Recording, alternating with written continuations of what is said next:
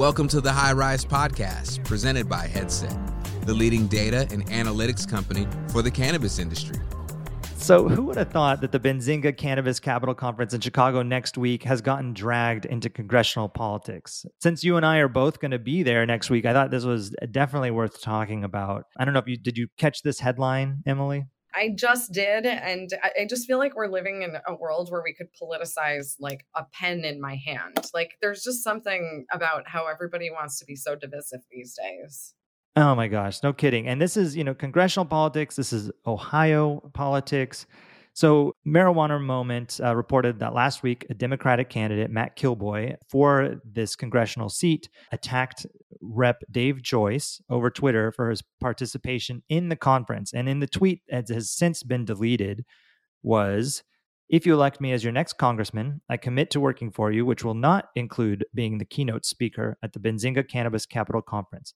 My opponent doesn't seem to have the pulse of what is hurting us in Northeast Ohio."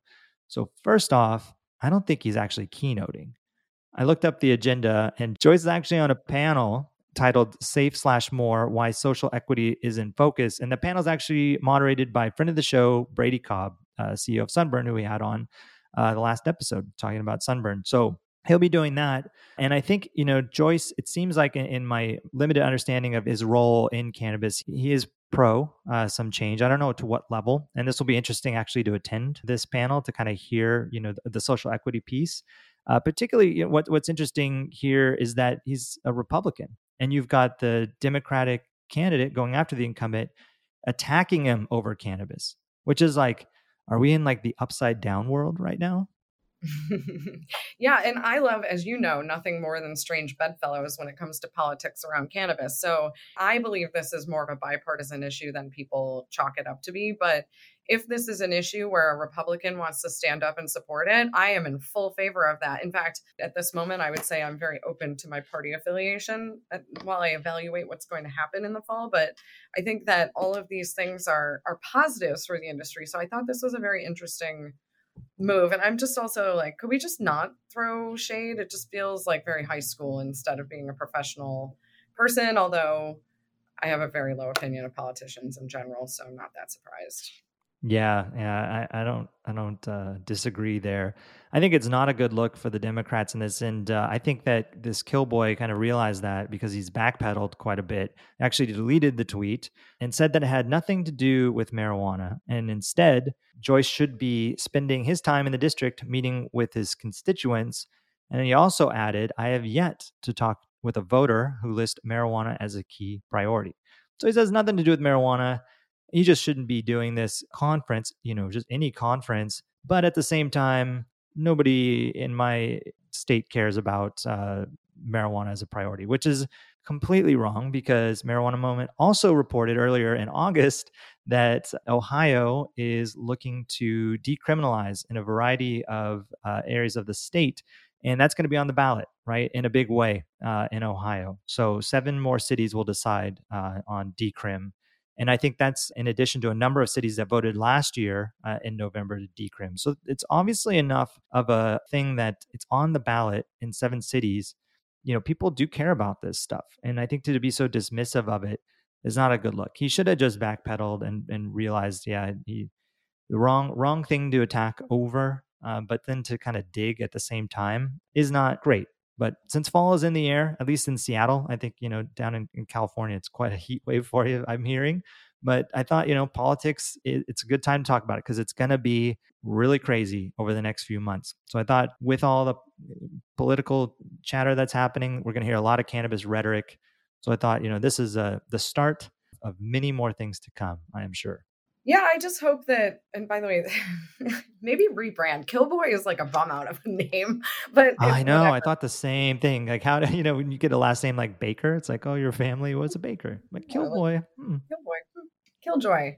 But so I think that for once, I wish that the politicians would pay attention because you just articulated it perfectly. The voters have weighed in, and these things, by the way, get on the ballot through, I'm pretty sure, signature drives in Ohio. Absolutely. Yeah. I mean, I can't think of a better way to count your constituents than people who act. I mean, think about how many things you're loath to sign in this world because of who's approaching you with a clipboard or whatever it might be, approaching you at your home or calling you. And so if you can get constituents to actually take that step to sign these ballot initiatives to get it on the ballot, then it's a pretty strong will of the voters. So I would say he's drastically underestimating the importance of this issue. But it will be interesting as we are heading into the fall if these groups will pay attention to the polling and pay attention to what the constituents really do want around this issue. Just so unique to see a Democratic candidate attacking the cannabis issue, which isn't a great look, but it is nice, I mean, to see a Republican supporting it. And I think that's what it's going to take in the end. It's going to take both sides, and it does impact both sides. I mean, every state, has some sort of regulation around it, right? Whether medical, adult use, or even just decrim. And so it does impact everybody in different ways. So it's good to see that there's this kind of bipartisanship happening, but it's really annoying when they're using it to attack. So we'll see how this pans out. One area, also on the political side that happened this week was around the Pennsylvania Lieutenant Governor John Fetterman. Have you followed any of this stuff? It's so funny. I'm sitting so far away from Pennsylvania, but I see so much of this in my Twitter feed, this like shitposting fight that's going on as he's campaigning for Senate between him and Dr. Oz. I don't know if have you seen a lot of this? It's all this it's pretty hilarious where they're just like going back and forth over their posts, their media, just really digging at each other. Fetterman's really leaning into this. Like Oz is actually from New Jersey, which I think is like sensitive territory given like it's just across the river there. But anyways, I feel like I know more about it than I need to, given where I'm sitting. But I think every state matters, as we saw in the last election, as far as which way these seats land. Last week, Fetterman mentioned that he was going to talk to Biden over a Labor Day meeting about cannabis, in particular about decrimming cannabis. And it sounds like that conversation happened. The unfortunate thing is that we have no idea on the other side, like what Biden's response was to this conversation and how much of it, landed on deaf ears or didn't. And that's unfortunate that we can't see that. The only bit of news in here is that they went from like a rescheduling to, complete descheduling conversation, which is good. And I mean, as an eternal optimist, I've got to hope that maybe we'll be surprised. I think a lot of people were surprised with, at least I was surprised with the tuition relief for students. It's something that people had talked about a long time, and then it seemed to just kind of come out of nowhere. Like a little bit of heads up, a few days, but then it was like, here it is. Maybe we'll get some surprise going into the election season. Cause I mean, we're all disappointed. I mean, you're talking about, you're maybe a free agent here at the rate that side is not doing anything. And, it's quite frustrating, right? So maybe there'll be something. But when I first saw this headline, I thought to myself, like, I don't know, it's just like more lip service, more sound bites, for someone who's trying to campaign and get this seat, and it, maybe drives voters because he's talking about it, but like, does anything actually happen? But then like, I'm trying not to be such a cynic, and I'm thinking, well, you got to have these conversations, you have to chat, you have to nudge, right? So I think it's in all a net positive, but I don't think we're going to see anything tomorrow based on this conversation. No, I don't. And the fact that they had it behind closed doors and that we don't really know what came of it. I am very tired of everyone talking about it because it's just what is there left to say? There's a lot of information about the net positive impact of legalization. But if you're not ready to go for legalization, at least just all we're saying is allow it to be banked. And, it's really interesting. So I'm at the Code Conference in LA this week. I was listening to the national security person I'm going to find her name, but for the president. And they were talking about the impact of having crypto running largely unchecked. Is Ann Neuberger, Deputy Assistant to the President and Deputy of National Security. And so I think that, one of the things around this is like, she admitted that we all know cryptocurrency was kind of built, or like Bitcoin, crypto, the blockchain, all of this was built around the dark web. It was largely used for Silk Road and for moving illicit, human trafficking, gun trafficking, all of these arms trafficking around the world so that you couldn't be tracked and traced. And one of the things they noted is that there's increased ransomware attacks happening and increased cyber attacks on a national security level. Well, where is that being funded? It's largely being funded through crypto accounts.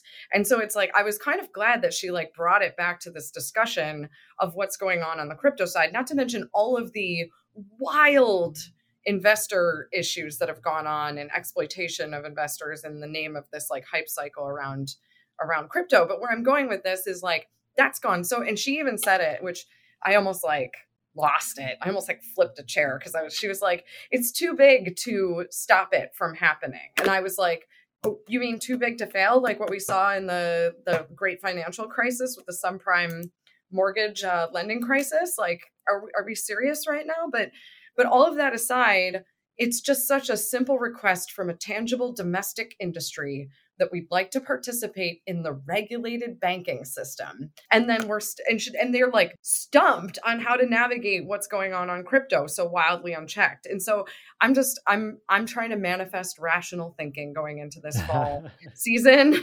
Safe Banking Plus would be an enormous coup for this country. It would improve our tax collection.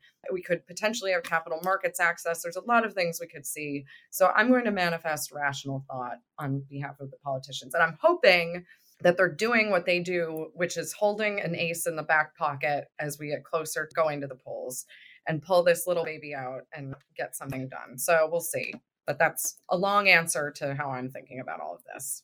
I think that's a great answer. I think we will be surprised probably by the rhetoric. I do think that it's got to be top of mind. I mean, it is something that in many ways carried a lot of the election last time. And I feel like not much has happened, right, at the federal level. And so it's kind of, they got to make good. There's been so much back and forth. It's just like, you can't keep doing that or just talking about it and knowing like it's not going to get through. They obviously know like what has a chance and what doesn't have a chance, what's posturing, what's not. And I think obviously it's up to the voters to start to demand it. I'm having a hard time with just like the cognitive dissonance between, living in a world of legal cannabis, but having it still be illegal at the federal level with so many states now and so many places. It's not like it was back, when I first got into space in 2010, where it was like you'd go to a state and be lucky if they had something, like California, maybe Colorado, but like, New York, New Jersey, there's a large share of the population that live in adult use. There's a even larger share that live in medical, yet they haven't done anything. So I think, maybe we'll be surprised. Again, I'm an eternal optimist, and these things like seem like they take forever and then they just show up. It's like that saying about, how do you go bankrupt? It's like very slowly and then all of a sudden, right? It's like, it's going to feel like that with this, right? Like, oh, some federal change. Yeah, it took forever, but then it was like, it happened, right? And so I've got to hope that it does. And if it does, I'm going to give you all the credit for manifesting it. Yeah, because I was just thinking about how this tends to work, where it's like, I've been banging my head against the wall for so long and then it happens and I'm like, yeah, it's to DNR my cold dead heart. I don't know if I can get it going again, but we'll hope for the best, and I will do some manifesting work. How's that? I like it. And I don't think this is going to be the last time we talk about politics. So start manifesting away. Thanks for listening to the High Rise Podcast, presented by Headset. For more information on Headset, visit headset.io.